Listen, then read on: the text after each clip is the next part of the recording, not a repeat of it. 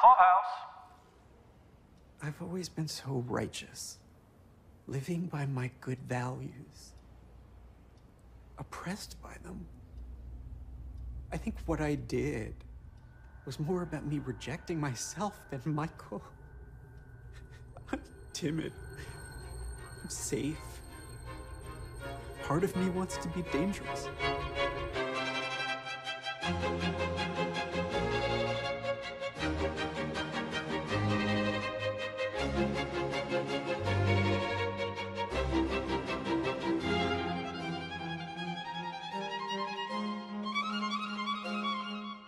This is Caroline. And this is Mike. Welcome to Do We Unnerve You? The Undoing Podcast. Tonight we're talking about episode 2 of The Undoing, The Missing. As all the episodes were, it was written by David E. Kelley and directed by Suzanne Bier. And make sure you stick around to the end of tonight's episode, because once Caroline and I are done talking about episode 2, we have a fantastic interview with Michael Devine, who plays Detective Paul O'Rourke in The Undoing.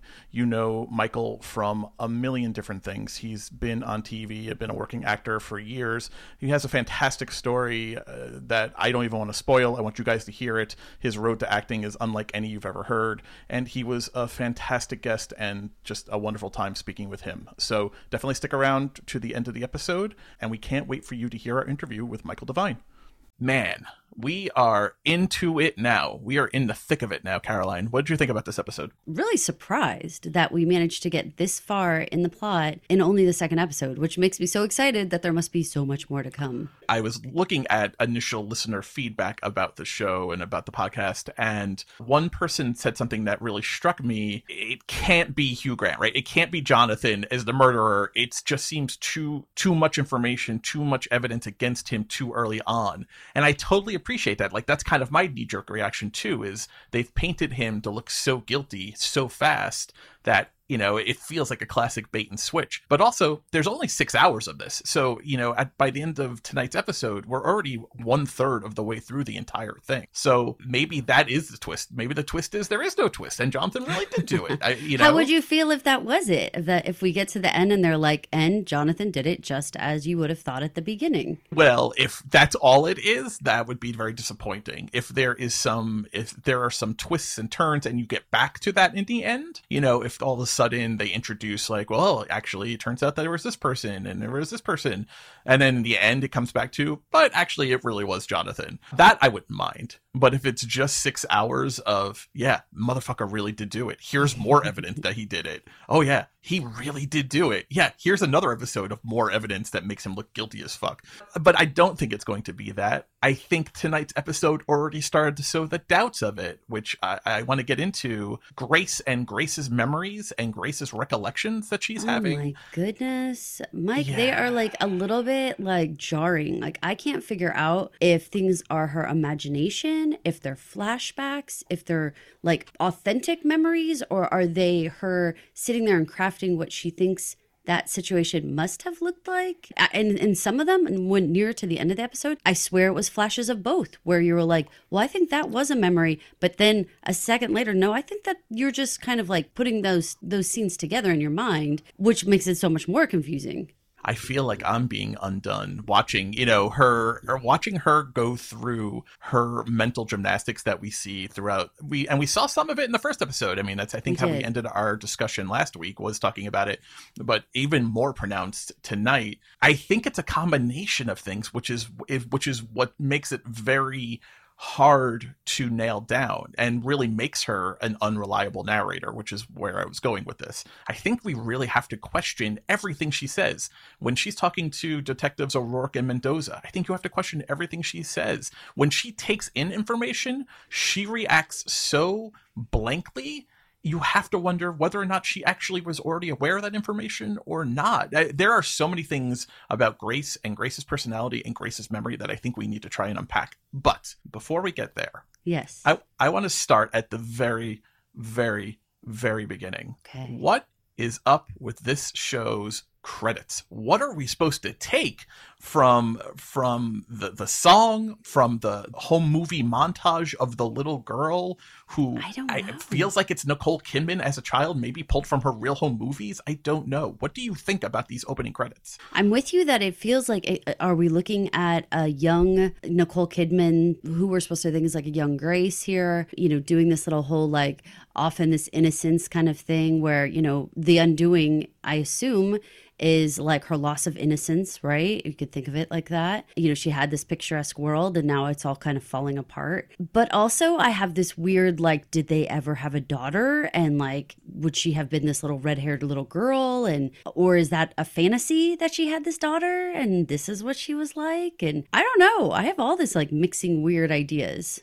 How about you? I think with someone who has the memories and or imaginings that she has, I don't know that we can even remotely begin to guess who that girl is, if that's a figment of her imagination, if that is a child that maybe she had, and lost, if it's her herself, if it's supposed to represent her like loss of innocence or childhood. I don't even know, but I gotta tell you, even like the theme song, The Dream a Little Dream of Me, it's like this really kind of sugary, sweet song, which doesn't match the tone of the show, which seems so intentional. It's just another way of kind of jarring you and putting you on rocking you back on your heels before the episode proper even begins. And I think that's kind of a masterstroke. You're watching this sweet girl, kind of like play and into hide and go seek, and there's a little dress up, and it's very sweet. It's like watching a beautiful home movie, but then there's like kind of like a flash of blood toward to the end of the opening credits, and they add the thunder sound effect to it,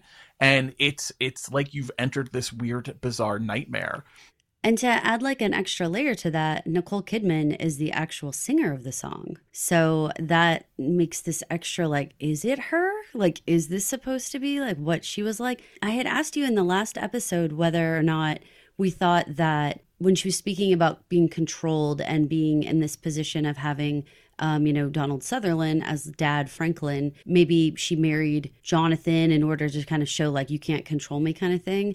The way that they show this little girl and then it's Nicole Kidman's actual voice singing the song. Which I did not know. That is fascinating, which adds really does add another layer of twisted. And it does make me wonder about like if she just feels like she's being treated like a child. Everyone is always telling her, which in this episode I wrote down, it is definitely twice, but it may have happened even more times where someone says, my advice to you is, and it's like this, it's just when they say it, it was, if it was in writing, it would have been in boldface, like loud uppercase letters, like all over me, because the amount of times that someone tried to counsel her when she didn't ask for any assistance, whether it was the headmaster, Franklin, it was Sylvia, everybody said, my advice to you is, and then they tell her what she needs to go do in a way that like you can tell she like loses herself in this episode. By the end, she is just a shell of a person. Even Mendoza and O'Rourke, same. Our advice to you is to do this. I mean, and Mendoza in the most passive aggressive, he laughs at her and he's like, don't give me the fucking medical conference, and he laughs and stuff. I mean, the entire cop scene in the interrogation room, that entire thing is that's something we should talk about also. But Grace is having a mental breakdown here. I feel like she's losing her identity. Like everything she knew about herself. I think it's a little bit even more than that, though. I really strongly feel after watching this episode and watching episode 1 and then watching this episode now with that information and thinking about it, she has constructed walls around certain parts of her life and has bought into those walls so hard that they're being taken down a bit. That she doesn't know what to do. I think the falling apart, her watching her fall apart when she trashes the room at the beach house, all of that, I think it's all parts of the facade of her life kind of coming apart. So here are some examples. She goes and she sees Dr. Stewart, Jonathan's friend from the hospital. He says, there are strict protocols. I can't talk. And he runs away from her. She doesn't really freak out like you would think someone would freak out. A lot of Grace doesn't act like I think other people would act when she receives information. The police show up, right? She goes downtown with them. They drop the bomb that Jonathan was fired 3 months ago from Price Norbury Hospital after 3 different disciplinary infractions, including a full panel hearing the prior June about inappropriate relations with the patient. And the patient, obviously, the patient is Miguel, and the mother of the patient, obviously, is Elena, which by that point, you kind of see that coming, right? She takes that in. Even the part of learning that Miguel was Jonathan's patient, she takes it in so calmly without any kind of, not even like a facial tic, no breath sucking in, no shock, that it almost seems like she did know that information, but she had like forgotten that she knew that information. Well, so let's just use some common sense. I understand that these people have money, but he would have had no paycheck for 3 months. No one would have noticed that. No one would have noticed a bank account. I feel like there would have been some common sense moments where you're like, huh? I understand that he was leaving every day and assuming that he was going to the hospital, but I feel like there would have been little clues that no doubt if your husband wasn't going to work every day, she knows more in her gut than she's allowing her mind to accept. Oh, I think that's right. I mean, so it's interesting. So she learns this information, which as far as we know, is brand new information to her, right? That her husband hasn't had a job for 3 months, right? That he, you know, fucked the mother of a patient a year ago. Her main concern in all that is how did they get sealed information? How did they get the private records? That is her main comment of all that, which a little bit, given the fact that she's a doctor, that also made me wonder what she may have ever done because of how she was so clinging to that. And Sylvia also made mention of like, this is privileged information. So there was a lot of like little nuggets of like, what you do in your like little private world that you could classify as like sealed records or private information or privileged information or client doctor information. All of those things kind of seemed like they were like simmering around in her brain. Like I thought there was like a no one would ever talk about this. Like this is not something that we speak about out loud. It's interesting that they obtained those records so fast with a court order. They were looking at Jonathan almost from jump. Yeah. For them to have gotten the court order to unseal those records and look into his job history and get that material to find out the intricate details of the disciplinary hearing, to find out the identity of the patient and the mother of the patient in question, all of that, for that to have gone through the court system so fast. And the hospital to have turned it out to them so fast following the heels of the murder. I mean, this murder still seems to be within 48 hours? Not even, right? Because the episode picks up. It's just the next morning. Yeah, they were looking at him immediately. Yes, immediately. And it's interesting because the husband Fernando turns himself in. We learned that from the news that he has turned himself in. He knew he was innocent, obviously, and so they were able to cross him off the list immediately. And Fernando, I feel like maybe must have known. Well, he probably did know, right? Because he had to have known, yeah. Because Miguel was a cancer patient, so I'm sure Fernando was involved in his treatments. He had to have known. And again, this happened last June, and we're at least in the fall, right? This is New York City in late fall, early winter. So we're a year and a half or so from when this all happened. Yeah, Fernando definitely knew and was like, I'm going to turn myself in and I'm going to tell you a story about a little doctor you should be checking out. I was so surprised that when they were doing the search warrant at the apartment and they took the brush and they said Fernando asked for paternity testing. Clearly, it wasn't just like my wife had an affair with a dog. Like he knew exactly who it was. He knew exactly, like Fernando knew everything about, he knew to ask for Jonathan's DNA testing, you know? Yeah, I know. Yeah, he pointed Mendoza and O'Rourke exactly where they needed to go. And then the rest of the pieces just kind of all fall in together. But I wanted to get back to Grace and her mental walls and convincing herself what she didn't need to know, because she has a genuinely like shock reaction in one way where she seems very believable when she says she didn't know any of this information. She didn't know he wasn't really at a conference in Cleveland for cancer. She seems genuinely surprised by all of that. But then later on, doesn't seem very surprised about it either. When she learns the information, she doesn't react with any kind of surprise. And that's why I'm saying I feel like someone, especially a therapist, someone as accomplished as her, it didn't seem impossible to me that she has literally erected these walls of, we are putting this Pandora back in its box and we will not speak about it. Yeah, that's exactly what I think it is. It's that feeling of like, I know this information, but I don't accept this information.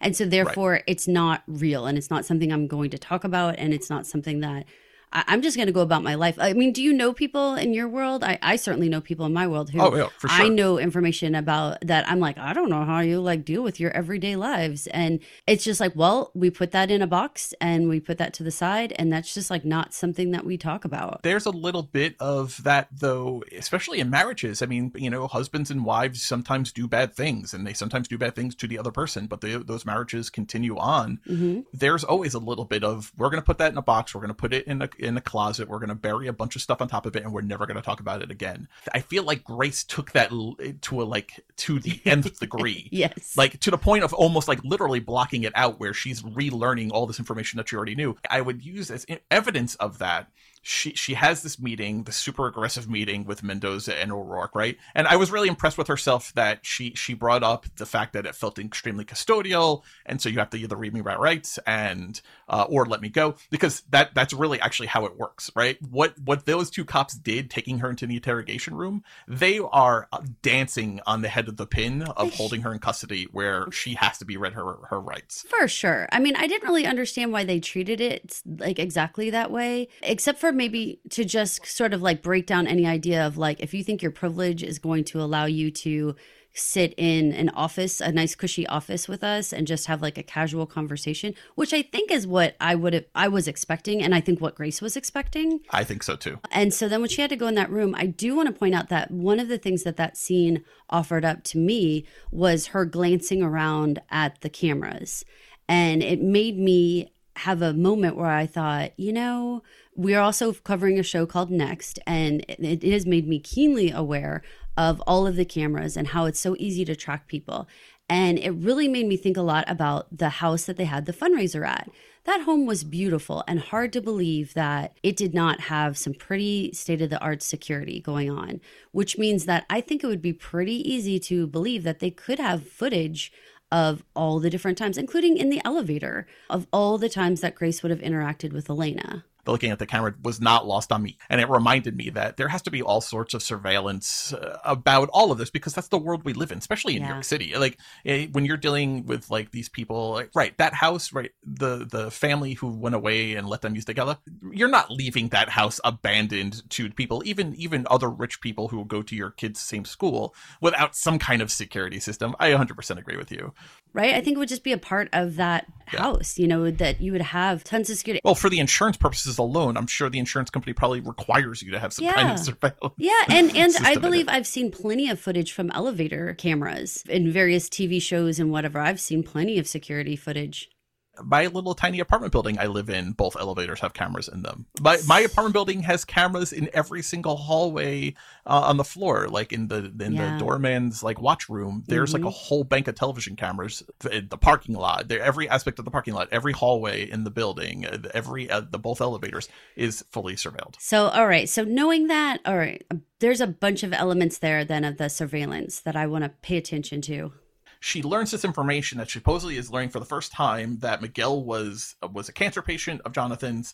She, again, for the first time, within the next two scenes, her next two interactions, one with Henry and then one with Sylvia, she recites that information that, oh, well, your father, she says to Henry, well, your father, you know, Miguel was his patient. And then she says to Sylvia, you know, well, of course they knew each other. Miguel, like, she says it like this is known information. She says it in such a way like, yeah, of course the sun came up today. It's morning time. That's what the sun does. That's how she recites the fact that Jonathan was treated Miguel, and of course would then know Elena.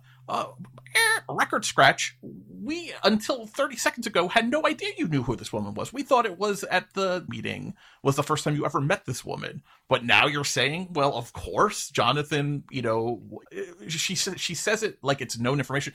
And it blew my mind that she was able to like just that. So it all points to she knows this information. She just doesn't maybe remember that she knows this information, which is going to be really interesting as it goes on. I took in that information a little bit differently. I took it as, first of all, I don't think that Jonathan ever had a sit-down conversation with her where he said, I was terminated from the hospital, blah, blah, blah, and she knew it. But I do think on a gut level, she knew it. Like I said, there's no money coming in. If he bothered to hire Sylvia, I doubt his behavior was completely normal all the time. I bet there were small things that she could have picked up on. So at least, the very least, there was like a nagging feeling in the back of her head, right? So then when she goes to Sylvia and she goes even to when she's talking to the police and she tries to say, well, of course, he's a wonderful doctor. He's so gentle. Of course, he would be hugging the patients. Of course, he would be touching the patients' families and stuff like that. To me, I don't know if I take that as like she had this, like she knew all this stuff in advance concretely, but more like, she's a smart person and she's a great talker and she could do a good job of, as a therapist, analyzing the situation and saying why someone might act a certain way. So I thought, well, I guess you could think pretty quickly on your feet and be like, start really quickly justifying why this would have ever happened or why he would have ever had any relations with a family or something like that, So I wasn't taking it so much as if she was just repeating it matter-of-factly, as much as she was like, given this new information, of course this is the way he would act. Like, this is my husband, he's gentle and kind and that kind of thing. So I was kind of taking it more like that. But I see what you're saying. She takes in information and acts like it's completely normal very quickly in a way that you're like, how did you not like lose your mind? She does lose her mind. You remember, so last week we talked about her having that image of Jonathan talking to Shelby McGibbons, right? The pediatric cancer patient. And we talked about how there was a shadow figure behind, kind of over Jonathan's like right shoulder in like the frosted glass. Tonight, after she has that encounter with Stuart, the doctor friend, or maybe not friend anymore, but former colleague of Jonathan at the hospital, she has some kind of recollection, whether invented or not, of actually seeing Jonathan working with his patients. So it looked like it was a version of the same scene we had seen her have in bed last week, but now it was actually her watching that scene go on. And I thought that was interesting. After she learns that Jonathan was fired, specifically because of his dalliance with Elena, she has first an image of him hugging her, but in like a consoling kind of way, like a doctor may do if something either good or bad happens to a cancer patient, because I think that does resonate as true. It is a very emotional branch of medicine. It does not strike me as weird that there would be maybe hugging and consolation going on there. I definitely agree, especially because after like a long period of time, which I don't know if you've had family members who have had cancer, but for me, like my grandparents they actually became kind of like close with their doctor, like because you see them so often and you're on this journey with them. And so when there's good news or bad news, it wasn't really weird for there to be like hugs or cheers or tears together or whatever. It wasn't weird. Right. But then, she comes back to the interrogation room, but then zones out again. And that scene now, it's the same scene as where he had just been hugging her again in this very consoling way. I feel like that's how it came off very clearly, but now he's kissing Elena. Mm-hmm. When you intercut that along with the several scenes of Elena and Miguel and the baby, and then Elena and just the baby staring at the camera and like having a some kind of good time. They're clearly on a couch. It's some kind of living room. I think it's setting. Elena and Fernando's apartment. I think so too. It felt very much like a recollection, because why else would you imagine it that way? And you imagine it with Miguel in there, and then so it's the three of them, right? It's her, Miguel, and the baby on the couch laughing and having a good time. And it looked like very much like a POV of where you were sitting across from them, maybe in a living room, and watching that. Very laid back, very relaxed. But then she has a more narrow version of that where Elena, it's still the same scene again. She's still wearing the same top that she had been, but now it's zoomed in very close on Elena's face and just the top of the baby's head. And Elena is like staring at Grace, presumably. She's staring at the camera. Like, again, imagining it, that's a weird recollection to have. Like, even if you wonder, like, what does my husband look like when he's at, his job being a cancer doctor? Right. What does Elena and her son and her baby look like in their apartment having a good time? No, that feels like more like a memory to me. I mean, it seemed like it, but I'm giving Grace's brain a lot of credit in terms of its creativity and its imagination. And the fact that, like I said, as a therapist, I think that she spends all day long analyzing people's behavior and making conclusions about how or why someone got where they are. So if that was the truth, then it's like you kind of, if you work it backwards in her own life, she knows where we are.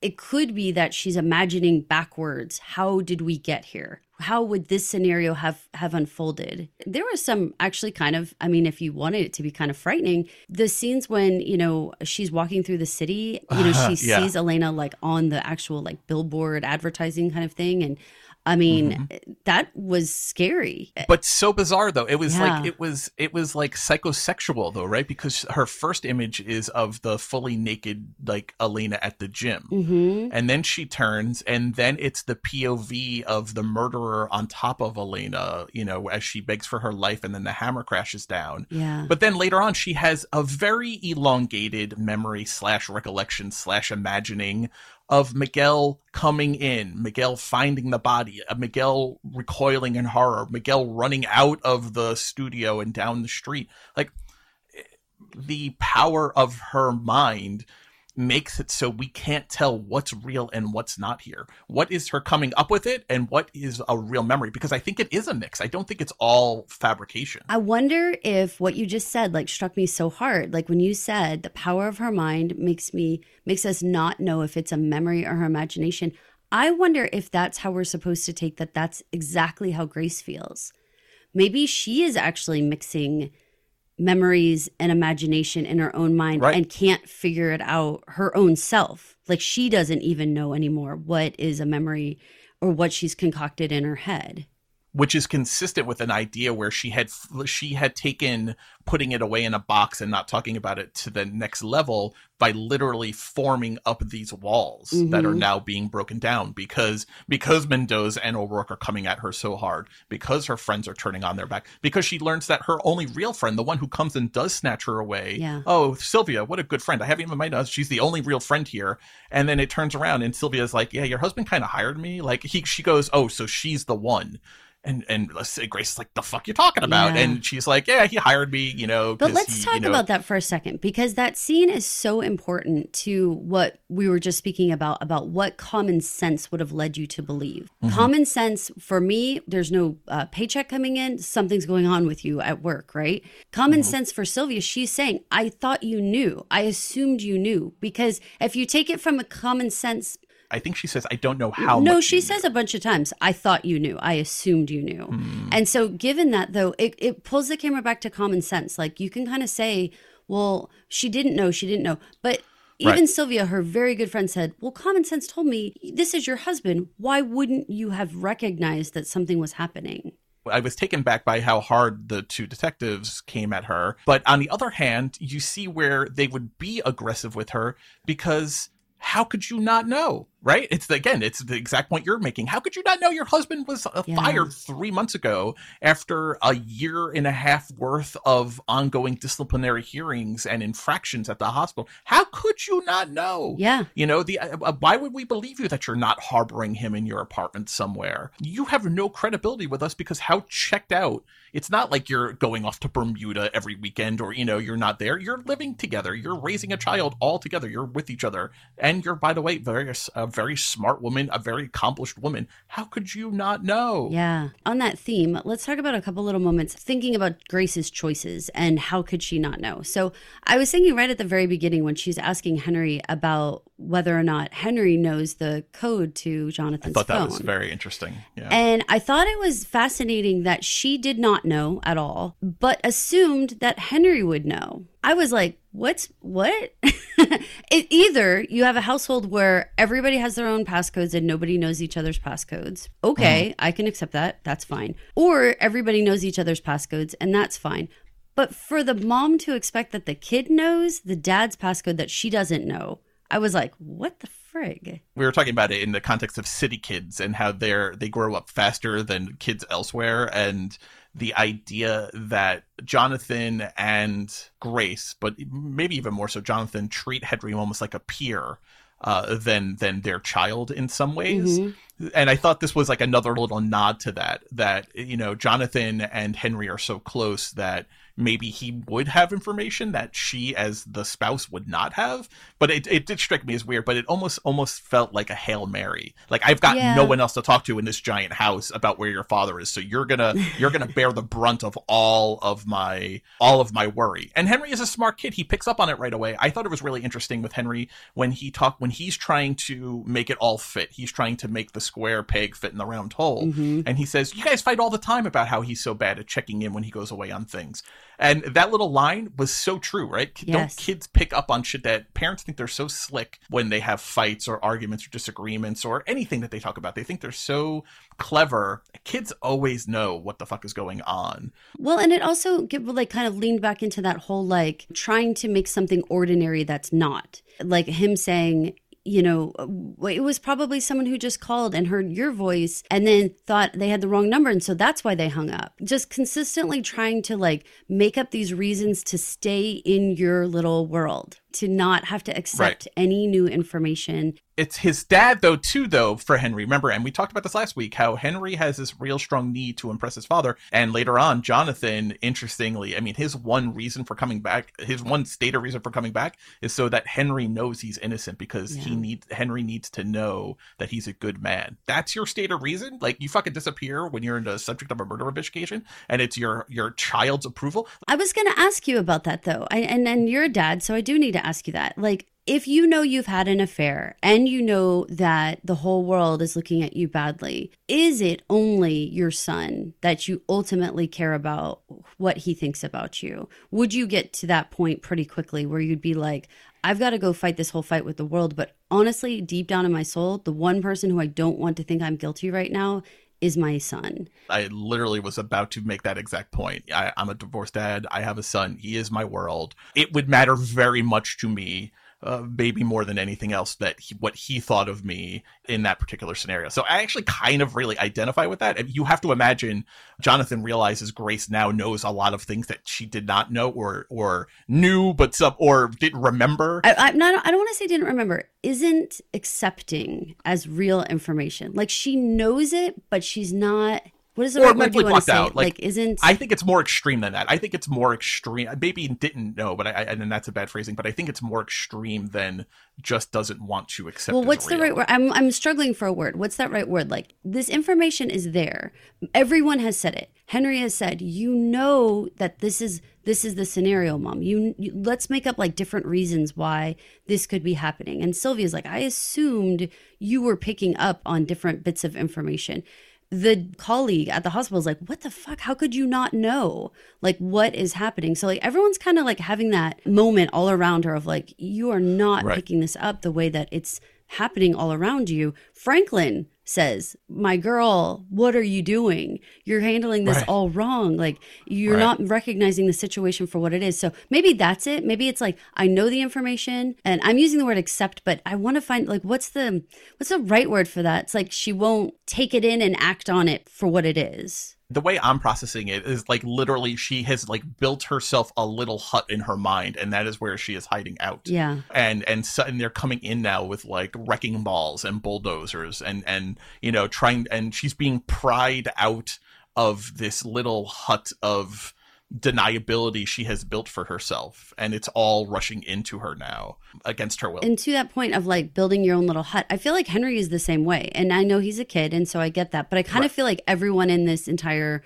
story, and maybe that's the point, we all build our own huts and we all live in it, and there's information all around us that we choose to ignore, information that we probably should be paying attention to and we just don't. And that like hit so hard when they were walking up to the school and Henry goes to the media and all of the police presence, is this due to the dead mom?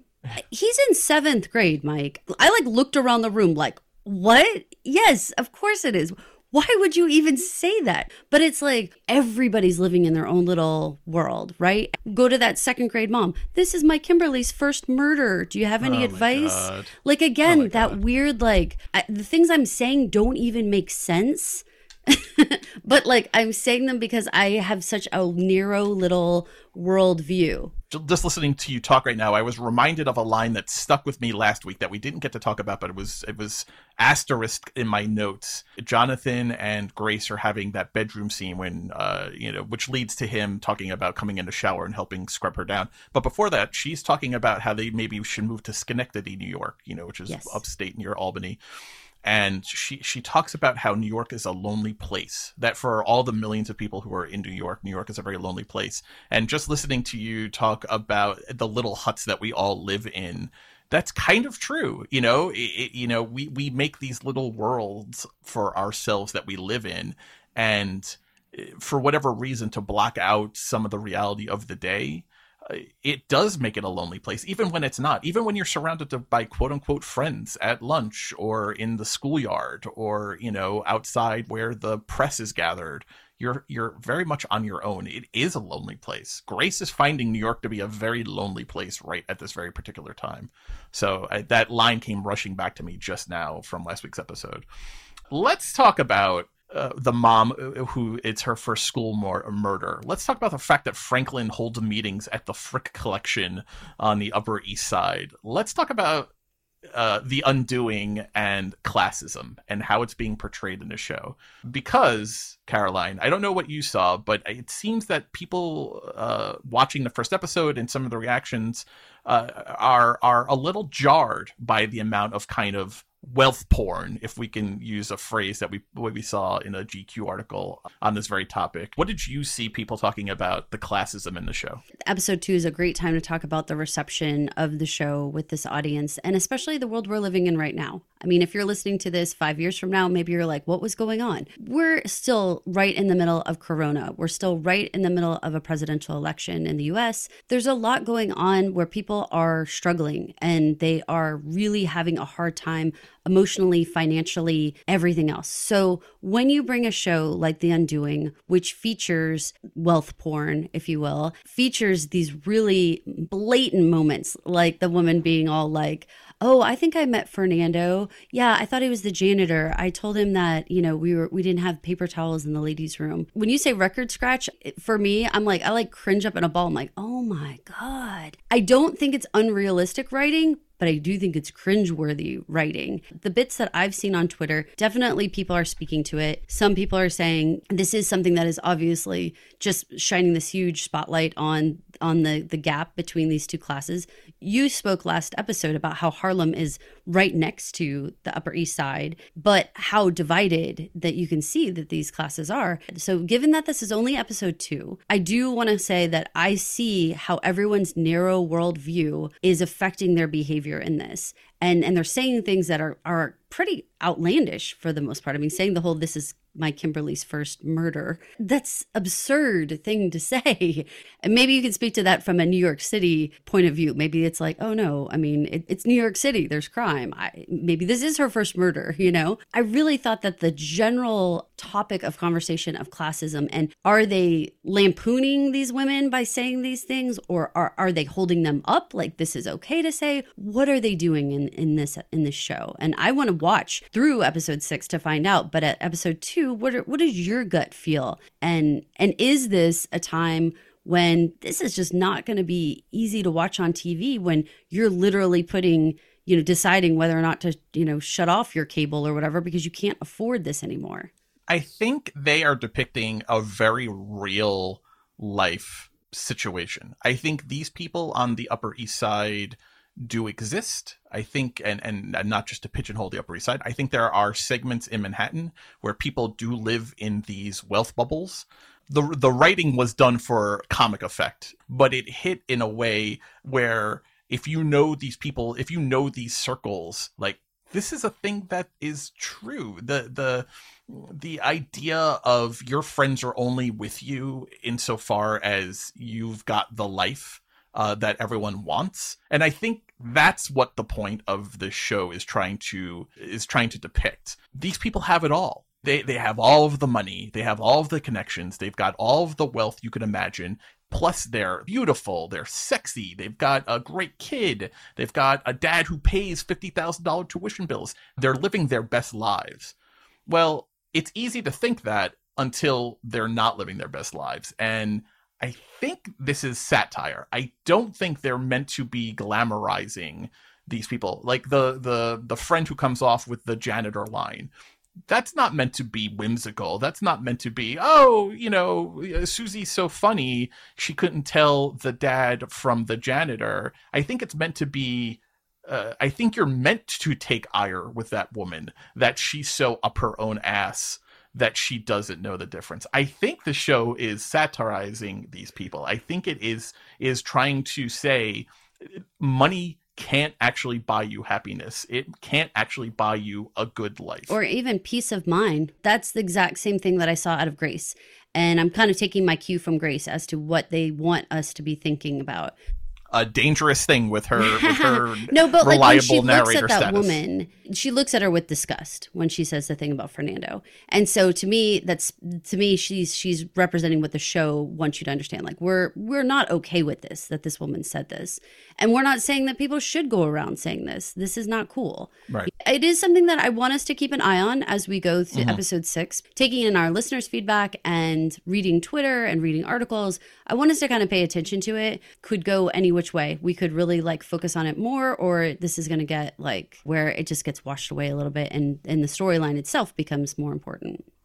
Right. I think you could have set this story in Wichita or St. Louis, but I don't think it hits as hard without the drastic economic stations being depicted here. I think it's important to the story, to the dramatic element of the story, that Elena was not from the same side as the proverbial tracks thing, that she wasn't on the right side of 96th Street, which is the dividing line of the Upper East Side and East Harlem.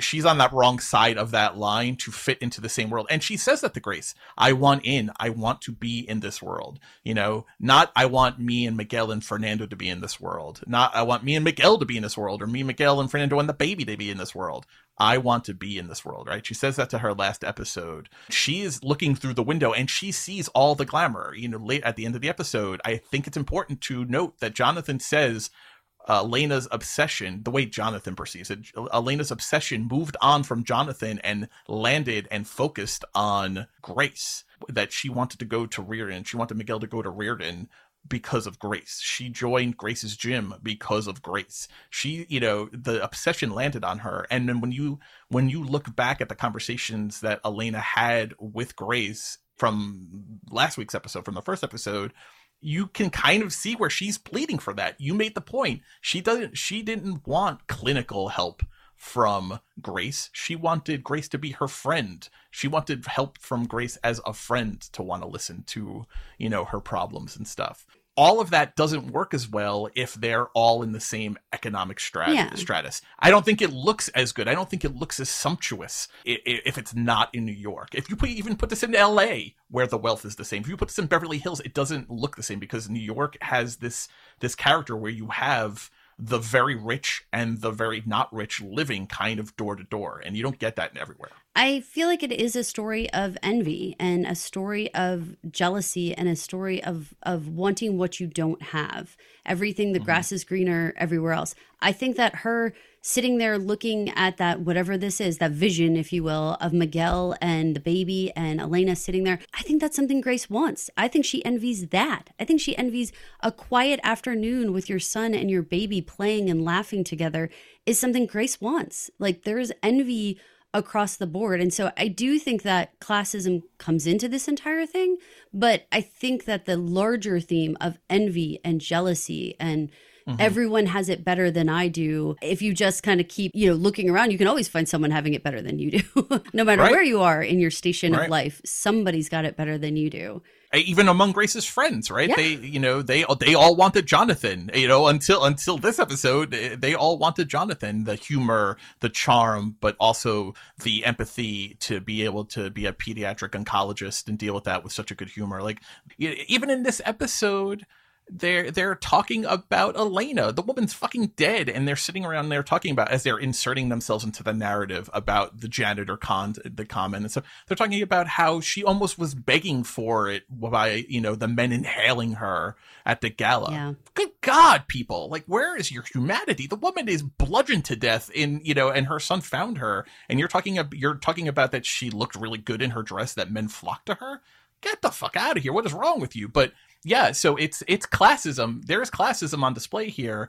The classism is for the dramatic element of it and for the satire of it. The idea that just because you have money, just because you have oodles of wealth, doesn't mean you have everything you want. And you're right. It is a story of envy. Envy wanted Grace's life, and Grace maybe very much wanted Elena's life in a lot of ways. I think it's something to keep an eye on, but I don't think it is a lack of awareness on the show's part. I think David E. Kelley and Suzanne Bier, I think they're very intentionally painting a world here for us to be in. Not that they were just deaf to the calls of wokeness in 2020, if that makes sense. I think it absolutely does. Can we talk about Sylvia real quick? Yeah. The fact that she didn't ever mention it and the privileged confidential thing, as a lawyer, I appreciate that. I actually understand that. I was more focused on, for the second episode in a row, her saying that the husband always does it. She and gets really excised when she says it. Yeah.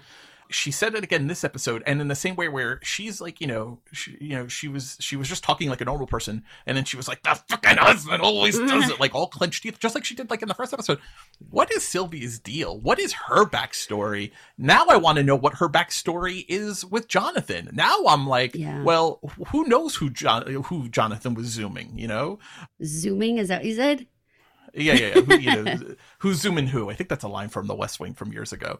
Does Grace have to be worried about Sylvia and Jonathan having been a thing now? Because that's definitely a vibe that I'm not saying I didn't pick up in this episode. They were able to have a professional relationship. You have to wonder, if you're Grace, maybe you have to start wondering, what don't I actually know that's going on here? I think there's plenty of layers of Sylvia that I would love to know more about. And I was curious about that entire scene where Grace is watching the TV footage and she gets the call from Sylvia and they're talking, and Sylvia is at work. It's obviously late. She goes to her office. Her kid is sitting at the desk eating her dinner, it looks like, and she's like petting her daughter's hair and stuff like that. And I was thinking, like, what is this scene supposed to tell us? What are we supposed to get out of this? Especially when Sylvia's like, I got Amanda on the other line, I gotta hang up. That was so abrupt. I was really taken back by that. Grace rolls her eyes at it and they hang up. I think that even your best friend isn't being there for you speaks to the loneliness aspect of it, and speaks to the whole, she can have people all around her. She can have Franklin, her father, around her and still feel like she's on her own. Because New York is a very lonely place. Yeah. And I'm going to speak to even something else. I think that when you're a capable, intelligent person, and for my own self, because of the shoes that I wear, I'm going to say woman, there is a sense that you can handle everything. You can handle anything. And so therefore, you've got this. It actually just leaves you standing all alone. And there isn't anything at all comforting or helpful about that thought process about you. There's something that I'm listening to with that conversation that's like, Grace needed help. Everyone around her could see she needs someone to talk to. She needs help. People are all just telling her what to do, but there's not really like this sense of like, talk to me. Like nobody has just been like, how are you? What are you thinking? How are you handling it? Everything's just been like kind of pushing her different directions. Even Henry doesn't ask her how she's doing. Henry's conversations for most of this episode are, the police think that Dad killed that woman. Dad this, Dad that. Henry doesn't stop at any point and say, hey, Mom, he doesn't even ask her Henry doesn't even inquire after her well-being to see if she knew anything. No one asks her. You're 100% right. Even Franklin, when he goes into therapy mode, when she shows up at his swank apartment, he says, well, how are you two doing lately? He wants to go into therapy mode like she does with Michael and Joseph.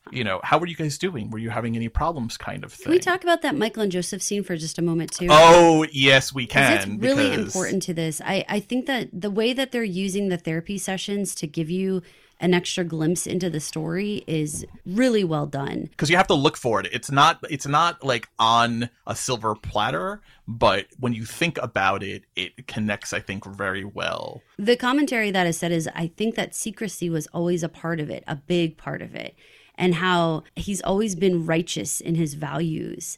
And he's always kind of like hidden behind them. And Grace's view, or the camera's view, zooms in on how his partner is squeezing his upper arm. He's covering it for his partner. He has his hand over the top so that it's as if, oh, maybe we're just like, he has his hand on me, but it's not that bad. But you can see from the side that the other man is squeezing and pinching his upper arm in a way to say, like, you know, it's a control little, like, I'm going to squeeze harder if I don't like what you're saying, or I'm going to let up a little, whatever. But like, oh my gosh, speak to that whole conversation we had last week about control, secrecy. Oh my goodness. This session had my head like spinning. I agree. And before I go on, I want to make a correction. Last week, I referred to them as Michael and Robert. Robert is actually the name of the headmaster of Reardon, not the name of the patient here. It's Michael and Joseph. They are the Hoffmans, and Joseph Hoffman is played by Matt McGrath, and Michael is played by Tarek Davis, but I got his name right last week. I didn't want to misidentify them for a second week in a row. Anyway, the part that stuck out for me from that conversation about the secrecy and the values and the hypocrisy of it all was the line, "Part of me wants to be dangerous." It played into the whole kind of kink factor that we talked about last week with Grace and Jonathan.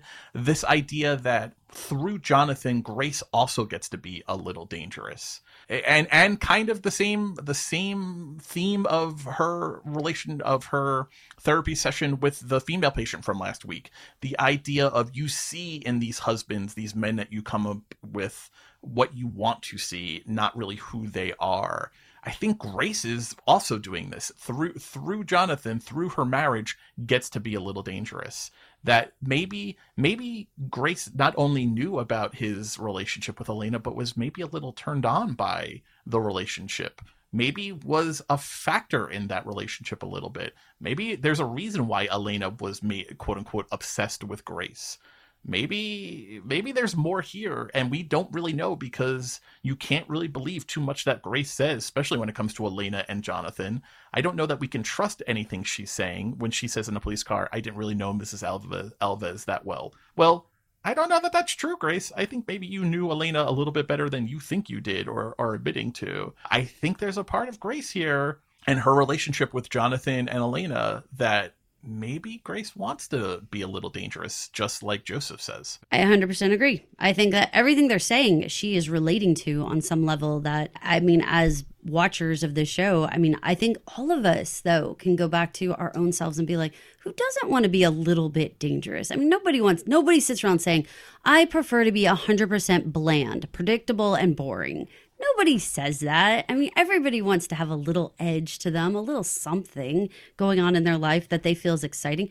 Everyone's definition of what's exciting and what's dangerous is different. But yeah, I mean, I think that was very relatable. I am so wondering what the dynamic is as we apply it to Grace's life. Who is the person whose arm is getting squeezed? Who is doing the squeezing? Who are the players? Is it Franklin and Grace? Is it Grace to Jonathan? Is it Franklin to Jonathan? Like, who's squeezing whose arm? Or are we all squeezing everyone's arm? I don't know. Without knowing more yet, and we're only still scratching the surface of what Jonathan and Elena's relationship actually was. I mean, we're definitely feeling that there was a baby that came out of it. But what was this, a thing that came together out of the grief and the high emotions of Miguel as a cancer patient that fueled it? Was it an all passion affair born out of that very emotional time? Was this true love found? I mean, Jonathan's still hanging on to a scarf and a bottle of perfume that does not belong to Grace, hiding it in his coat pocket. Let's get into these two super important plot point scenes. So in the whole unraveling the mystery of everything, we've got like two big moments beyond the termination. I mean, of course that was huge, but like in terms of Grace and Jonathan actually starting to unravel this, her doing that search of his office was so Mad Men, so Betty Draper. I was like, oh my God, you're going to find the locked drawer, aren't you? You're going to have to go find a key somewhere and you're going to dig it out and his like true identity is going to be in there. But yeah, finding the scarf, finding the perfume, it also made me rethink that elevator scene so much because leaning into Nicole Kidman was like, smell me and recognize my smell. And then she totally does later with the perfume, which P.S., that was a lot of perfume to spray all over yourself. One spritz would have been enough to have like sniffed it on your arm. I was like, oh my God, her entire forearm was wet. Wait till detectives O'Rourke and Mendoza get a load of the fact that she now smells like the deceased woman. Yeah, keep claiming you didn't know what your husband was up to when you smell like her. Oy. But silk scarves and perfume is not good things to find. I think if we're being honest with each other, I think we could probably all agree that she probably didn't even need to put that perfume on her arm at all. She knew what that smell was. And I like how the show keeps showing us these flashes. It's maddening to me that I can't tell if they're straight memories or they're, fabrications or they're some combination of both. But we know for sure the sniffing her arm evoked the time in the elevator together. And you're 100% right. That was Elena literally marking her territory and marking Grace. Be like, you're going to smell the scent again. It's me. Yeah, intense. I don't think we know enough yet to get into Elena's motivations. But let's get into Jonathan's motivations because he comes roaring back literally at the end of this episode. Yeah. Did you see that coming? Like, because all of those moments where she was like nerved up in the house, where she kept thinking like she saw something, she heard something. Well, she sees something on the rocks, right? So she heard like something when she was sleeping. I mean, did you think it was him or what did you think? I didn't. Not at first, because I thought at this point we weren't going to see him again this episode. I thought, the name of the episode was The Missing. By this late in the episode, I figured this was going to be a completely no Jonathan episode, that we were just going to kind of talk about him in absentia. So I was surprised, and it also makes sense that, thinking back to the beginning of the episode, who called his phone? Well, he called his phone. He wanted to see where his phone was. So I think that's interesting to think about. We don't know that for sure, but that's in my headcanon. That's what it was. He was checking to see if anyone had his phone or was doing anything with for it, sure. Yeah, that's how I felt. Did they pick it up and say 23rd Police Precinct? How may I help you? On like and then so it makes sense that he's trying to keep an eye on the situation. He's tracking his family. Where is my phone? Where is Henry? Where is Grace? So he's popping out it by the rocks, because that's a weird thing to imagine if it's not actually there. The noise in the house. But then when he kind of comes out of the shadows and places his hand, listen, that scared me. I don't know if you've ever been attacked. I thought of you right away because you were a scaredy cat. You were a self-admitted scaredy cat. I think you may have gone to the bathroom on yourself. If someone had come out of the dark, put their hand over your mouth and said, "Don't scream, don't scream, don't scream." Okay, I'm sorry. Bitch, if someone, I'm gonna scream. Yes. If someone comes out of the dark and puts you. their hand out, I'm gonna go lay some black belt taekwondo moves down on them. But do proportionally, like size-wise and everything, him to her and everything. Yeah, she's sitting if down. If somebody came up to you and was proportionally that much bigger than you and everything and put their hand over your mouth, and they already showed that it's just her and Henry at the house, and they showed them eating dinner alone and all that kind of stuff, wouldn't you shit yourself? Like, what the heck? Yeah, for sure. And it's interesting, you're right to point out the size difference too, because they have her sitting when it happens. Because I think if you go toe to toe, Nicole Kidman, I'm positive, is taller than Hugh Grant. So power dynamic wise, you want it to be that way. But also, you see from his point of view, she clearly would have screamed. Anyone would have screamed. Anyone would have. So, but it was just a funny juxtaposition of, you have accosted this woman out of the darkness, literally out of the corner of the darkness. It's barely sunrise. It's barely dawn, and you're saying don't scream, don't scream, don't scream as you're covering her mouth. Bitch, what do you expect her to do? I think it was realistic. I think that is what someone for sure. And she has a look of terror in her eyes. Even when she realizes it's him, the terror doesn't go away because she's thinking this guy is guilty at this point. I don't think you should say that. I don't think you should say what she's thinking, because we don't know what she's thinking. We definitely... The terror in her eyes made me feel that way. She's scared of him anyway in that moment. I think she was shocked that he was there, and I think she's pissed. Those are two things that I would put there. I like that. I think she's really pissed because she's a great been left to handle this entire situation.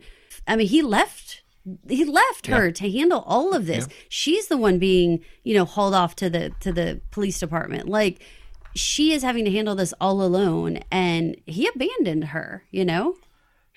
What did you think? Because I thought you'd like this line, and I wrote it in my notes too. It was a favorite of mine. He goes, she says, "I'm going to call the police on you." And he says, "Give me 2 minutes before you make that call." And she responds, yeah, she said, "I gave you my whole life." Oh, fuck. Yeah. That is a good line. That is good writing for one thing, but delivered by Hugh Grant and Nicole Kidman, that hits exactly. That is like a great port wine after a delicious dinner. No, it was really good. It was good. It was. So I did good. want to talk to you about this and like a what would you do scenario. So you've been married before. I'm married. I was thinking about this and the idea that we know they've been together for a long time. At this point, you've spent 2 days defending your spouse and saying he didn't do it, or in your case, she didn't do it. They pop up at the family beach house. Do you call the police right away, or do you give your spouse any amount of time to explain what the fuck is going on? Do you give any amount of time for you to be able to unload on them and yell back at them and be like, you're ruining my entire life? Or do you call the police right away? I think you give him exactly the amount of time that she gave him. Because remember, the two people giving her advice, among the people giving her advice in this episode, you have Detective Mendoza, played by Edgar Ramirez, the great Gianni Versace playing Edgar Ramirez, says, "Don't protect him. If he reaches out to you, call us. That's the best thing you can do for yourself and for your son." Sylvia says the same thing. And Sylvia says, "Get out of town. And if he contacts you, turn his ass in." That's her 2 pieces of advice, and she takes both of those things. So I see in her situation why that is. Yeah, her but thing. I'm asking you personally. I'm asking you personally, Mike. Like, this is, you have to get that personal, because this is a marriage, and this is it's a no fun whodunit if you can't say, like, what would you do? I wait. I don't call the police right away. Either. I want to know the story. I want to sit and have a 90-minute conversation about what the fuck happened. I want to know what happened, and I don't want to know through a police report. I want to know from their freaking lips what happened.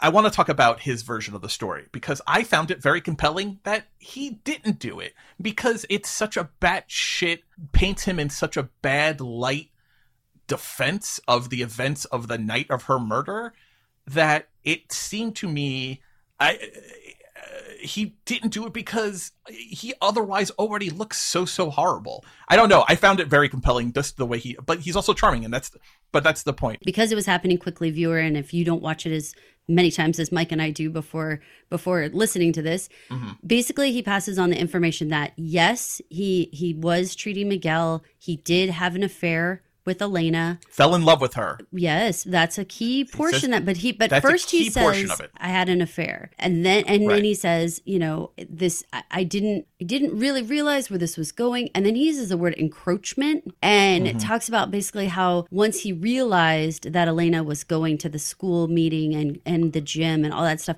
that then he got scared. He got scared for his family.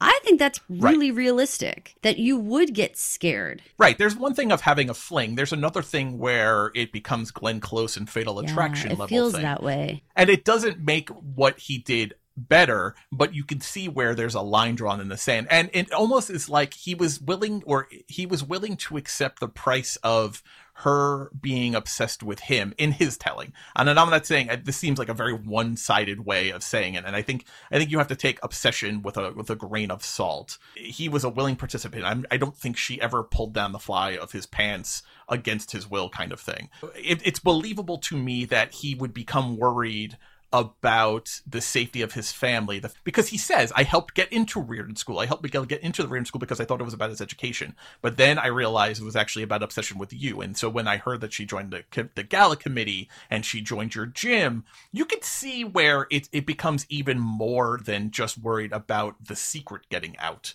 right? But maybe it's not a secret. Maybe Jonathan believes, because she does, maybe Jonathan believes that Grace knows some of the particulars here. So he is looking past I was worried that you were going to learn about Elena and me, and went right to, I was worried about her becoming obsessed with you and your safety and Henry's safety, because he knows that Grace already knows about the fact that they had a relationship together, which is an interesting thing, right? If you can look at his telling of the story of the facts that led up to her death in a very particular way, where Grace knows some of the information that he doesn't actually restate here, right? Yeah. So to the night of, after seeing her at the gala, he goes, he confronts her, they argue, they fuck, he leaves. He looks like a guy who fucked a woman that he should not have fucked, right? When he says it, it looks so bad on him. And then he leaves, he went to a bar, he came back. Presumably the bar would be able to,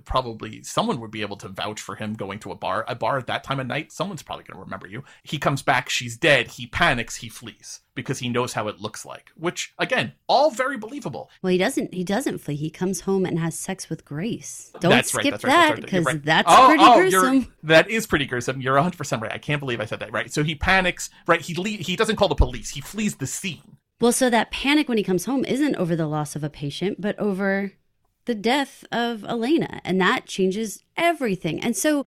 But so turned on, though, that he has sex again. That's, I mean, good for him that he can get it done twice so closely, but they just don't come home and cuddle. He just doesn't cry into her shoulder. They have sex in that bed. She, quote unquote, comforts him as he cries because she makes the assumption that it was the patient who died or something bad happening with the patient. But again, it's this kind of like sexual erotic thriller kind of thing that Jonathan was in a way aroused by the fact that he had this row and sex and then murder of this woman and was able to be sexually aroused and have sex with his wife very soon after.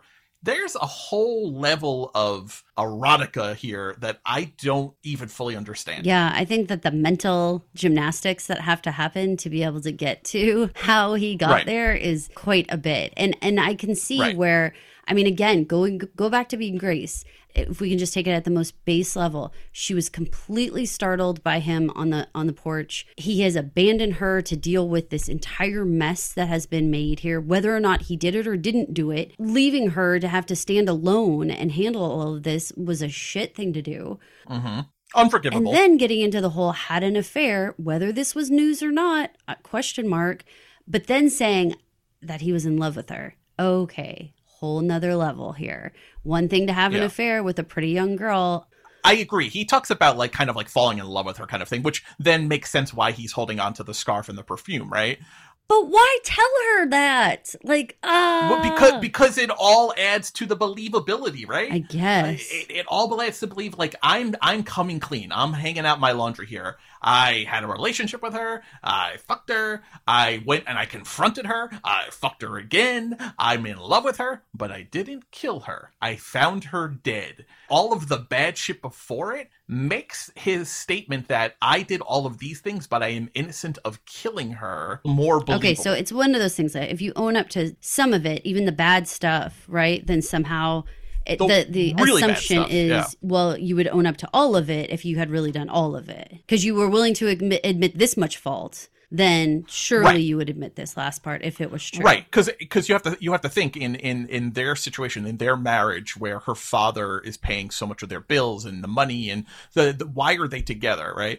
The things he's admitting to is going to sink his marriage and ostensibly what his son thinks of him to a large extent, which is something that clearly is important to him. He talks about that's why he's here right now, in fact. He is already sinking so many of these things. So it's almost like you've already gone in for a penny, go in for a pound. If you did these things in this flood of confession that he is verbally diarrheaing this information on the porch to her, it would come out, I think, that it was then this crime of passion kind of thing. Yeah, that basically he just like pushed her too far, said something about Grace, said something about Henry, something like that, and I just lost my mind. I'm going to expose you. I'm going to tell your son. Yeah, I lost my mind.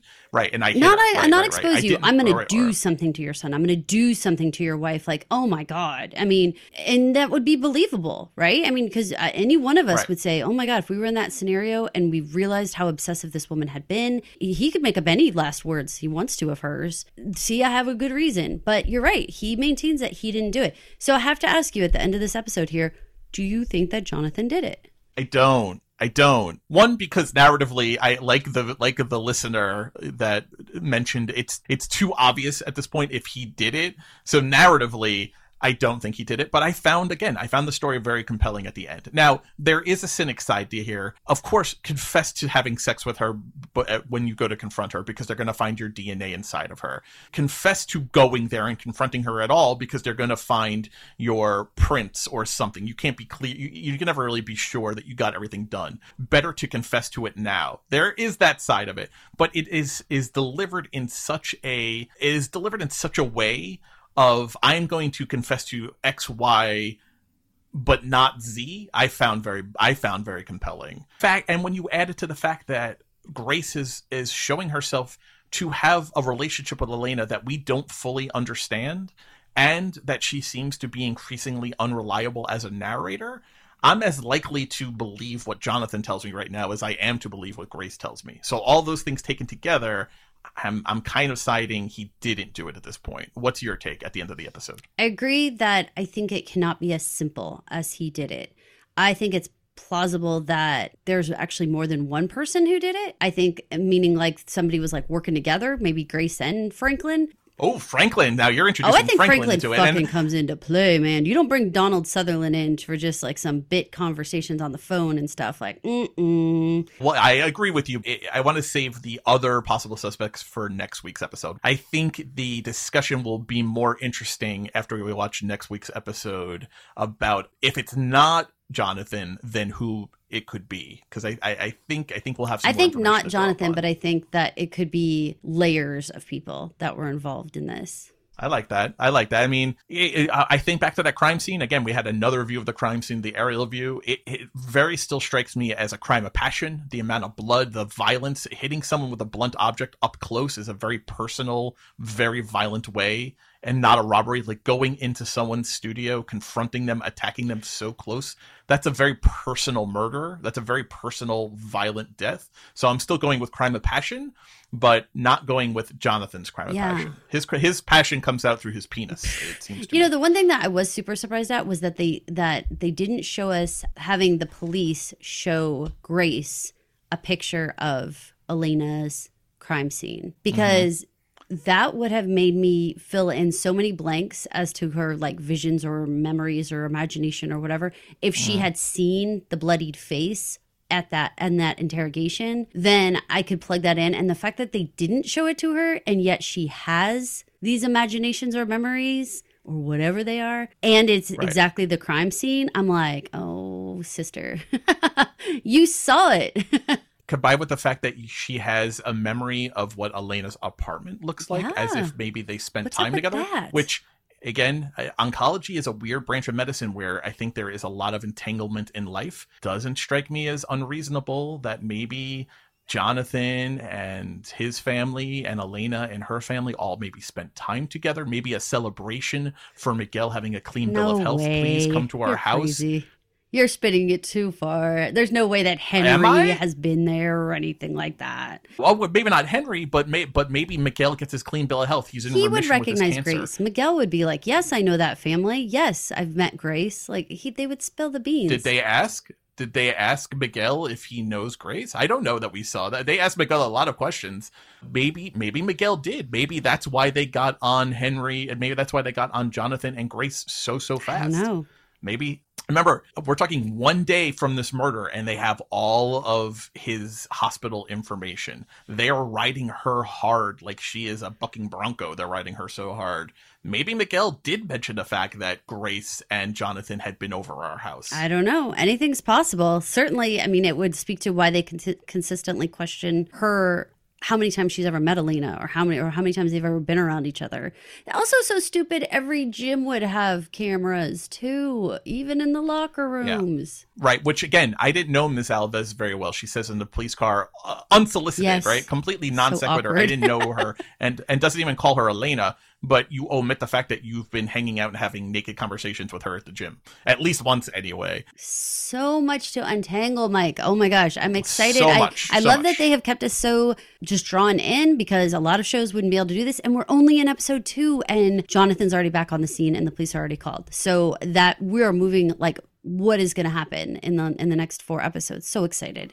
What a closing scene with her being on the police talking about her husband who's a fugitive as she's watching him hug their son. What a way to end an episode. It's insane. Oh my insane. gosh. Well, that's going to do it for me and Caroline talking about episode 2 of The Undoing, The Missing. Now, stick around for our exclusive interview with Detective Paul O'Rourke from The Undoing, actor Michael Devine, and afterwards, come back and we'll wrap up the show. Be right back. Joining us tonight on Do We Unnerve You, The Undoing podcast, is Michael Devine. Michael is playing Detective Paul O'Rourke in Undoing, and we're super happy to have him with us tonight. How are you doing? I'm great. Thanks for having me. I love that you've titled this, Do I Unnerve You? That's one of my favorite lines in the whole series. And when the way she delivers that, I love that. So I'm so glad you titled it that. We watched the episode a couple times before we recorded it, and the two of us came together and we were like, that really just stuck with us a lot. And Mike delivers it in a really creepy way when we do the podcast. He's like, do we unnerve you? It's real funny. It's not creepy as much as just my general vibe, I think. So I want to try not to take offense to that. It's his Elena impersonation that does it for me. I'm wearing more clothes though. I don't have quite the looks that she has to bring to the. There you go. Before we even talk about The Undoing, I think, Mike, people need to know your story because you actually have kind of an amazing story. Your road to acting, your road to The Undoing, your just kind of your career in general. But before we even get to that, I would be remiss if I personally didn't say I was also born in Queens, New York. I was born and raised in Flushing, so we have more than just being Michaels in common. And I was a giant fan of Limitless, so I know you going all the way back to like Limitless, big time. So fantastic! I love Limitless too. So it's great when people recognize that show because we had so much fun on that. So I'm glad you liked it. Cool. I have a semi-friendship with Steven Skaya and Matt Fetterman because of their work with Blood and Treasure, because I've done some interviews and done some work with Blood and Treasure. And so I talk about Limitless a lot, actually, for a show that's been off the air now 5 years. But yeah, no, they're so cool. I love those guys. We became good friends. We stay in touch. Such a cool writing duo. Yeah, they're very good guys. And Limitless remains, of all the shows on television, remains the one that I feel got canceled too soon. It was the one that I always pine for, is always my answer to what show would you bring back if you could bring a show back? And Limitless was always that show. So good. I love that. Enough with the Limitless. Let's talk about you. Let's talk about your road to acting. You, until very recently, were Detective Sergeant in the NYPD, which is not something many people may know about you. What's your road to being a police officer and an actor? Tell us all about that.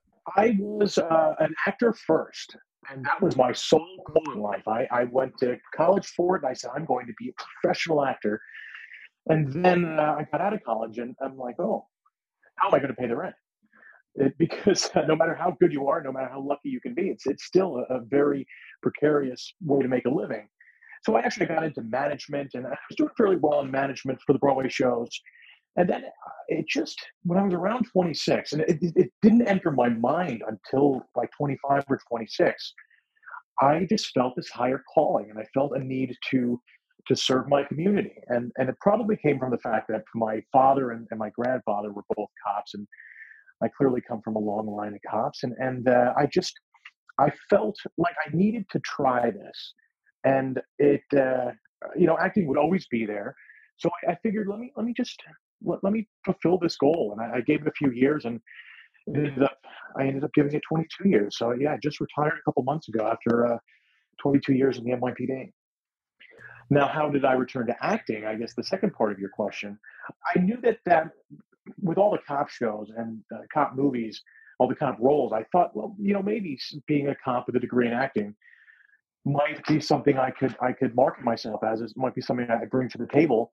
So I started doing some auditions, and little by little I started booking some roles. I got my SAG card, and for the rest of my career, that was probably around 2002, 2003, and from that point on, I juggled both careers. So given that you actually started as an actor and then became a cop, is it a situation where when you get a detective role like this, do you need any kind of research at this point? Or is this just like, whatever, I know this job?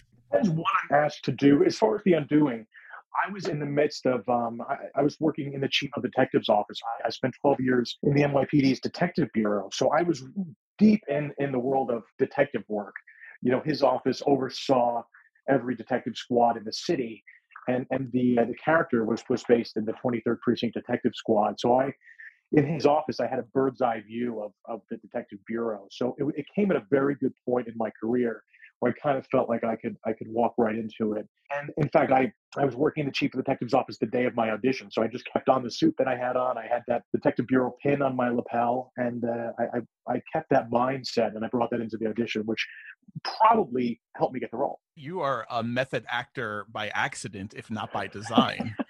That's an interesting way to say it. Yeah. Your agents can say is, listen, you're never going to find a more cop than Michael Devine. He lives the role, quite literally. Oh. He's bringing a gun. He's bringing a gun to his audition. He's into it. It's happening. I would never do that, but yes,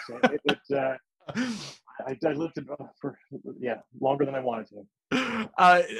Well, let's turn to The Undoing a little bit. Can you walk us through the casting process? I mean, are you on everyone's short list when it comes to a cop in New York at this point?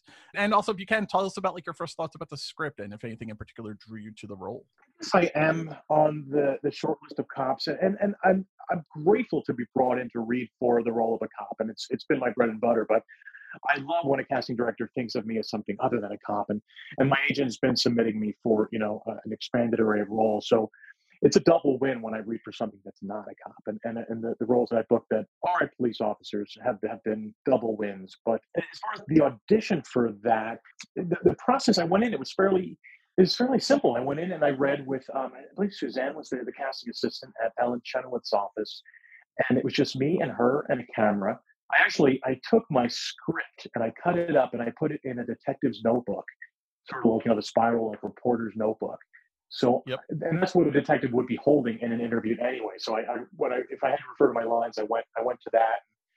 I had my pen out and I kept it as real as possible. And they told me that the tone of the show was ultra realistic. I did my best and I think it was a good audition. And then I didn't hear for a while. And it's good to, when you leave an audition, to forget about it. But I think a few weeks had passed, and then I got a phone call asking me if I was still available. So I figured that's a good sign. And then I was told my tape was being sent to Suzanne Bier, our wonderful director. So that was a good sign too. And then I feel like another few weeks passed. So the waiting period was driving me nuts. As much as you try to forget about it, you don't. And so I later learned that I was the director's choice.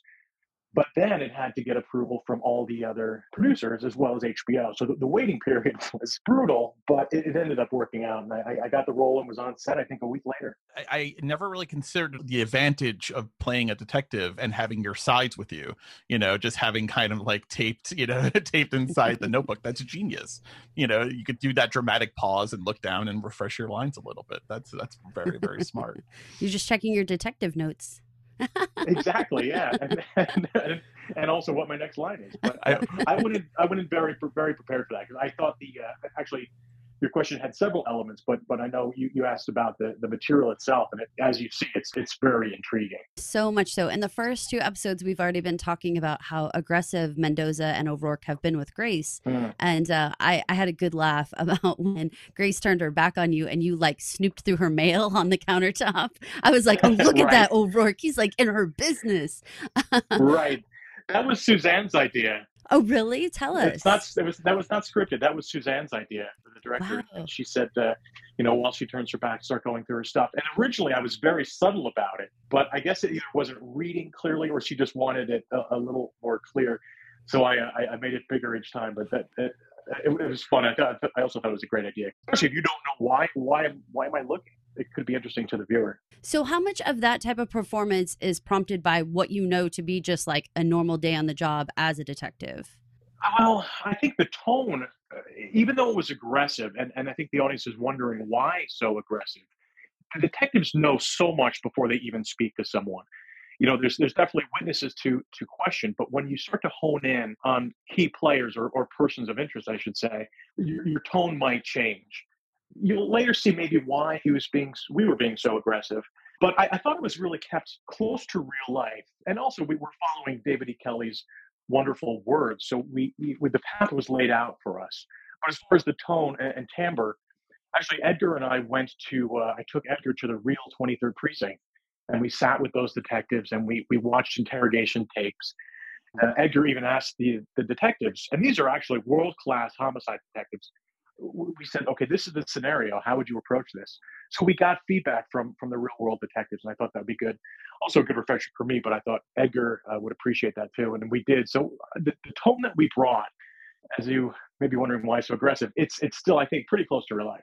There is a sense of realism and there's a sense of urgency in the performances, yours and Edgar's, which is kind of like refreshing to see, because I think you get a lot of tropey police officers. I think we've been so groomed to get like the screaming in your face, like, tell me what you did, you know, you did it, you know, like one of those kinds of performances. And you guys are definitely being a little heightened. You're definitely being aggressive, but that's part of the mystery of the story and not so much just being super aggro police officers, you know. And I think it's added to the mystery of the show is why you guys are so hot on the heels. So I mean, personally, as a viewer and someone who's talking about the show every week, what you guys are bringing to the story has really heightened and kind of made me lean forward about like, what are we watching here? Like, what don't we know? Because it seems like you guys definitely know something, right?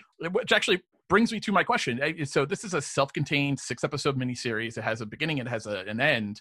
How much of the story did you kind of know at once going in, or were you kind of finding out as you were shooting the episodes? Were they unraveling as O'Rourke was kind of finding out? Did you have a sense of the entire story beforehand, I guess? I did. In fact, the whole 6-episode miniseries was shot as if it were a 6-hour movie. I received all 6 scripts at once. So we knew where this was going, and we were shooting actually probably per location. So the locations were more important as to where we were in the script. So say we're shooting in the brownstone, that could be episode 2, and later that day we'll skip to episode 4. It was mainly based on location. So I knew what was coming, and I think that was. There are a couple ways to approach it as an actor. It's sometimes good to know what your character knows at any given point, or another approach is to see it all the way through. So when you're given those scripts, you don't not read all the way through, especially with the way they end. You got to read the next episode. So we read it as you guys watch it. You actually mentioned, you guys actually stopped by the 23rd Precinct, which is the precinct that we see in the show, which is in, kind of lower Harlem. It's just over that Upper East Side dividing line. And it's a great location. So much of the show has such a New York vibe to it. And clearly shot on location in, various parts of New York City. As a New Yorker, as someone who was on the job for some years, someone who's a true New Yorker, how does it feel to you when you step on set in New York? Does it feel different to you? Is it your New York when you're doing it in front of a camera? It feels very comfortable because I've been like you. I was born in New York. I grew up, just outside of New York. It feels like home, and that actually provides a level of comfort as well. Where it can get a little challenging is because there's so many people on the street. Just when they stop and stare. It's tough to focus sometimes. If you're on the street, shooting a scene where there's 3 people speaking, but there's 100 people watching.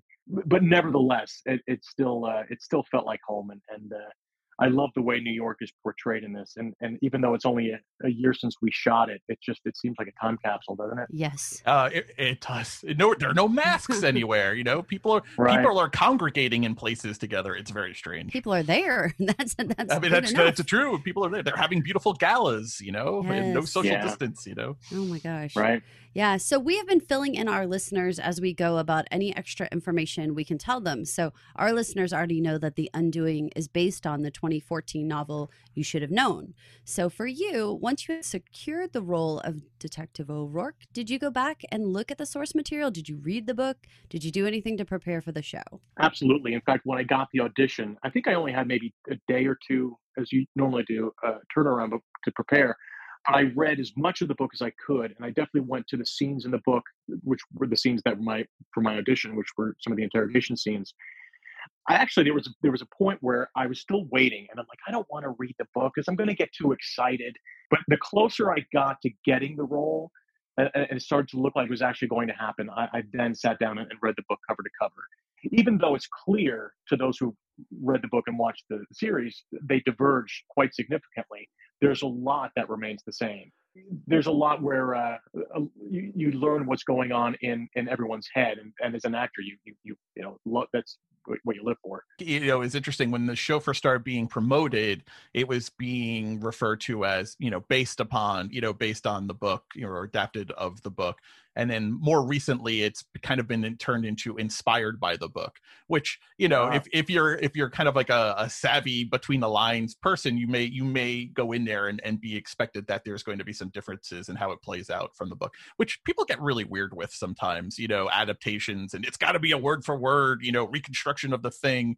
But I don't know. I think there's something interesting about taking some source material and borrowing from it and keeping maybe a spirit of it, but being able to, you know, do something new with it for television or a movie medium. Have you had an experience of having to play characters from existing materials, either adapting a book or you know, like, well, Limitless, you know, so Limitless is based on the movie, and I don't think your character actually was a character in the movie, but the idea of it though existed. Does that ever affect your performance when you're getting ready for a role? I actually am fierce in that regard. Even things where I had, you know, just very small roles, just one-liners, I would actually read the book just to familiarize myself with it, just to get an overall picture of it. But as far as Limitless, it's so funny how the writers didn't even know me as a person, but they wrote that character so close to who I am, as far as like being the police officer who corrects other people's grammar and, you know, overthinks things and has an artistic vision in places where it doesn't belong. It was very interesting to me. I'm like, how did these people know me as a person? So that one, I didn't have to do too much research because, hey, that was me. A lot of that time you were watching me. Man, I could just talk about Limitless all day, but I'm gonna resist the urge. But I'm sitting here, it's like, do I keep going on those questions? But no, I'm gonna stay focused. God damn it. So this is actually a really stacked cast. This is HBO being kind of peak HBO. Not only is it a David E. Kelley series, not only is Suzanne Bier directing it, and she's a heavyweight in her own right, but you're you know, it's a miniseries starring Nicole Kidman and Hugh Grant, movie stars doing television. It's got Donald Sutherland, for God's sakes. Do you ever have any kind of, I don't know that intimidation is the right word, but maybe you ever experience any kind of being starstruck when you step on set? I mean, you're going through Nicole Kidman's mail. Does that ever sit there and like hit you at all? It did. I was starstruck, admittedly, from the start. The first scene that we shot was one of those playground scenes, and this was, I think it ended up in episode 1, but it's a stare down where Edgar and I have where Nicole sees us on the playground and or the schoolyard, and she's unnerved, as she is repeatedly, by seeing our presence, you know, coming closer and closer into her world. That was the first scene that we shot, and it was just a very quick hello. I met her very briefly, but still, even among 50 other people, you know, among the people on the playground, she towers over them, and she just has this presence. I mean, not only the beauty and the Nicole Kidman-ness of her, but she just exudes. It's almost like you don't need lighting when she's on set. So I never really got beyond that. And then all of a sudden I'm having this stare down, and I couldn't believe I was even there. And I tried to stay in character, but I just was just like, how is this happening? It was surreal. The more we shot and the more comfortable we got with each other, and I shouldn't say we got that comfortable because she remains in character almost the entire time. And our roles, as you see, are fairly antagonistic. And I was even given the heads up that she stays in character. So if she treats you oddly, it's because she's in character. And there were cases like that where, you know, there was a moment she walked by and I said hello, and she responded as if I was Paul O'Rourke and she was Grace Fraser, which I thought was cool. And it was many lessons for me as an actor. So I was in and out of being starstruck. I was playing the role. It went in and out, but toward the end, I never really said I relaxed around her and treated her. I wish I could, even though she's very down to earth and gracious and very human, I wish I could say I relaxed around her, but I didn't. I like your Kidman-ness. We'll have to use that for sure. If you don't mind, we may have to use that on the podcast. It's a mouthful. Sure, absolutely. It's a good one. Yeah. I mean, she's very much in her Kidman-ness here. Exactly. I think we have to. Well, we have such a hard time continuously calling her Nicole Kidman when normally on a podcast we would just call them Grace. You know, we call them their character name. And so every time we're like Nicole Kidman, because she's just Nicole Kidman. Like her right. Kidman-ness shines through all the time. Kidmaninity. Exactly. There's also more. I mean, there's also more trouble though too, because we had the same problem with Hugh Grant though. Yes. And referring to the things that Jonathan, the character, was doing, and saying Hugh Grant was doing these things, we had to stop ourselves and be like, no, we can't say Hugh Grant was doing those things. Yeah, right. That will lead to trouble. Most Definitely, yes. Join us for episode 6 when Hugh Grant joins us and yells at us for besmirching his reputation. Exactly. Oh my goodness. Well, having spent time on set with the Kidman-ness, and especially her staying in character, was there any memorable moments for you working with all these different amazing actors? Sutherland gets me as well. As soon as he was on screen, I don't know that I would have thought Franklin did something bad, necessarily the character, but as soon as Sutherland's in that role, I was like, oh, they're not going to throw a Sutherland in there and have Franklin just be like a phone call buddy. Like, come on. He's got to play a bigger role than that. Even if not Franklin's eyebrows have definitely done something. They're in it. Amazing, right? Oh my gosh. They're amazing. So very, very wise. One interaction I had with him, and again, if I have a lot or a little, it might be a spoiler, but I can't say, he and I became buddy, but there was only really one moment where we interacted off screen, and our chairs were all set up on the side off stage. This was during the court scenes. It was a bit of an indulgence, but I bought myself this nice leather binder for my scripts, and I thought it was a little professional look, and it was where I put my scripts during the whole time, and I thought it looked great, and it was on my chair, and he came out and he looked at it, and then he looked at me and he said, my whole career I survived with plastic. He might as well have said, my good man, but he did not. But the tone said, my good man. But so that was my in a year from now, when you're telling the story, he will have said, my good man. And when he talks to Mendoza, he does say, I'm sure you are my boy. Oh yeah, that's his tone whenever he speaks, whether he's saying that or not. I love it. So I felt even smaller, but no, he's a good guy. He wasn't mean to mock me or anything, but it was just a clever moment. I love that. So thinking about The Undoing, I know we don't want to give away any spoilers, but we're only in episode 2 for our listeners. If you had to sum up The Undoing in 3 words, what might you tease our listeners with? A few people have thrown this out, Hitchcockian. That's an excellent one. That goes right up there with Kidman-ness. Yeah. I like it. Kidman-ness. Maybe I'm known for and this is a compound adjective, so I maybe get away with it. Roller coaster-like. I like that. And intriguing. Fantastic. I feel like this entire time I'm like, you know what, Mike? I am going to go with the idea that not one person did it, but this is layered. More than one person's in on this one because there's just too many people who have too many good reasons to murder this woman. That's part of the ride, and that is all by design. I look at David E. Kelley and Susanna Bier as architects of a roller coaster. You are on rails, and there are places they're going to take you, and you're on their ride. They've conceived this, and just go along for the ride. What you think you know, you don't, and what you think you know is there by design. Michael, we are just about out of time, but I want to take a little bit of a right turn detour, only because I've been listening to it and it's impacted me and I've really been enjoying it. So I want you to have some time to talk about it. Tell us about how your 2011 album, Songs of Valor and Hope, came about. I mean, you have a beautiful voice. If people don't know, they should go to Spotify or they should go buy it somewhere. They should go buy it on Apple Music and listen to it. It's worth the listen. It's 42 minutes of excellent music. But how did you pick the songs? How did making an album come about? You were already doing so many things. How did you fit, let's record an album in here? And are you still pursuing the music career on the side at all? My intention, having been an actor from the start, I wanted to sing. And my goal for a very long period of my life, and actually still is, I wanted to be in Les Miserables. That was always a goal. It's my favorite piece of entertainment of all time. I learned to sing because I wanted to be in Les Miserables. And I actually hired a voice teacher who was in the show. And I learned to sing. And I ended up learning to sing well because I was so focused on that goal. But then I became a police officer, and one wouldn't think that there are opportunities to sing in the NYPD, but there are. We have a ceremonial unit because we have so many ceremonies for promotions and graduations and, unfortunately, memorials and funerals. So I started to become the NYPD's national anthem soloist.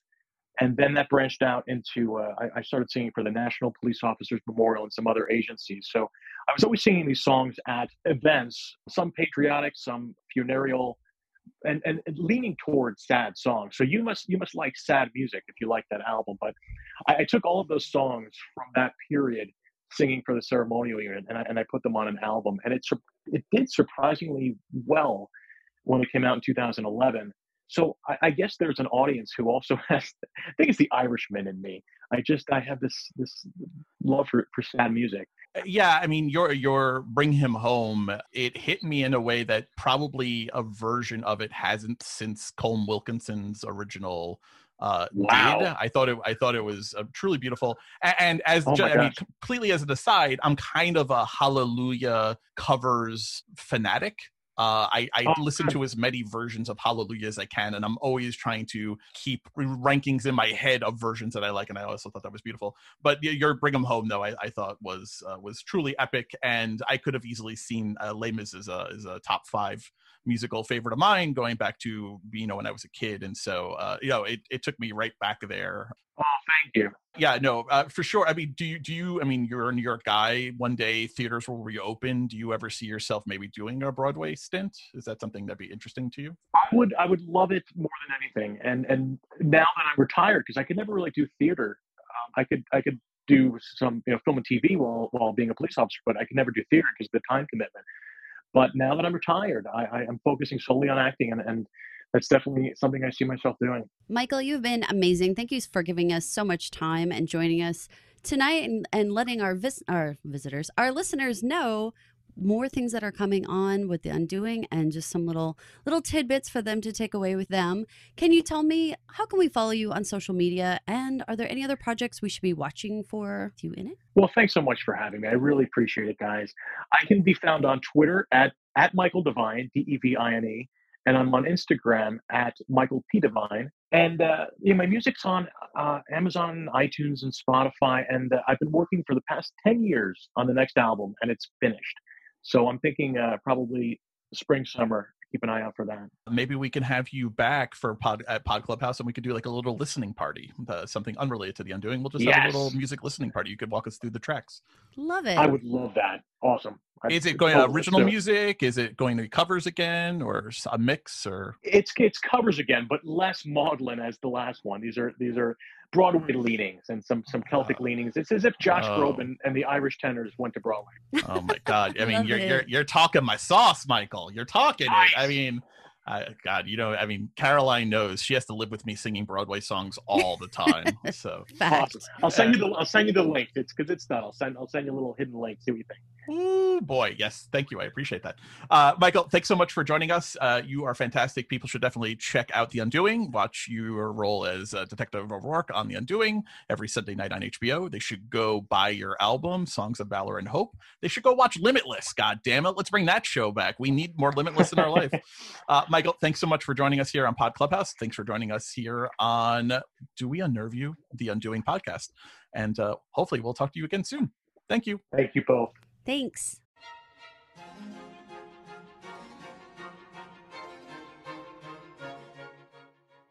Just want to give a big thank you to Michael Devine again for coming and joining with us. We put it together actually pretty quickly so we could get it into tonight's episode, and it was a blast talking to him. That's going to do it for us on this episode of Do We Unnerve You? The Undoing podcast. Well, thank you so much for listening. This is Caroline. And this is Mike. Please remember to rate, review, and subscribe to Do We Unnerve You? The Undoing podcast at Apple Podcasts or wherever you listen to podcasts, and leave us 5 stars. 5 stars only, people.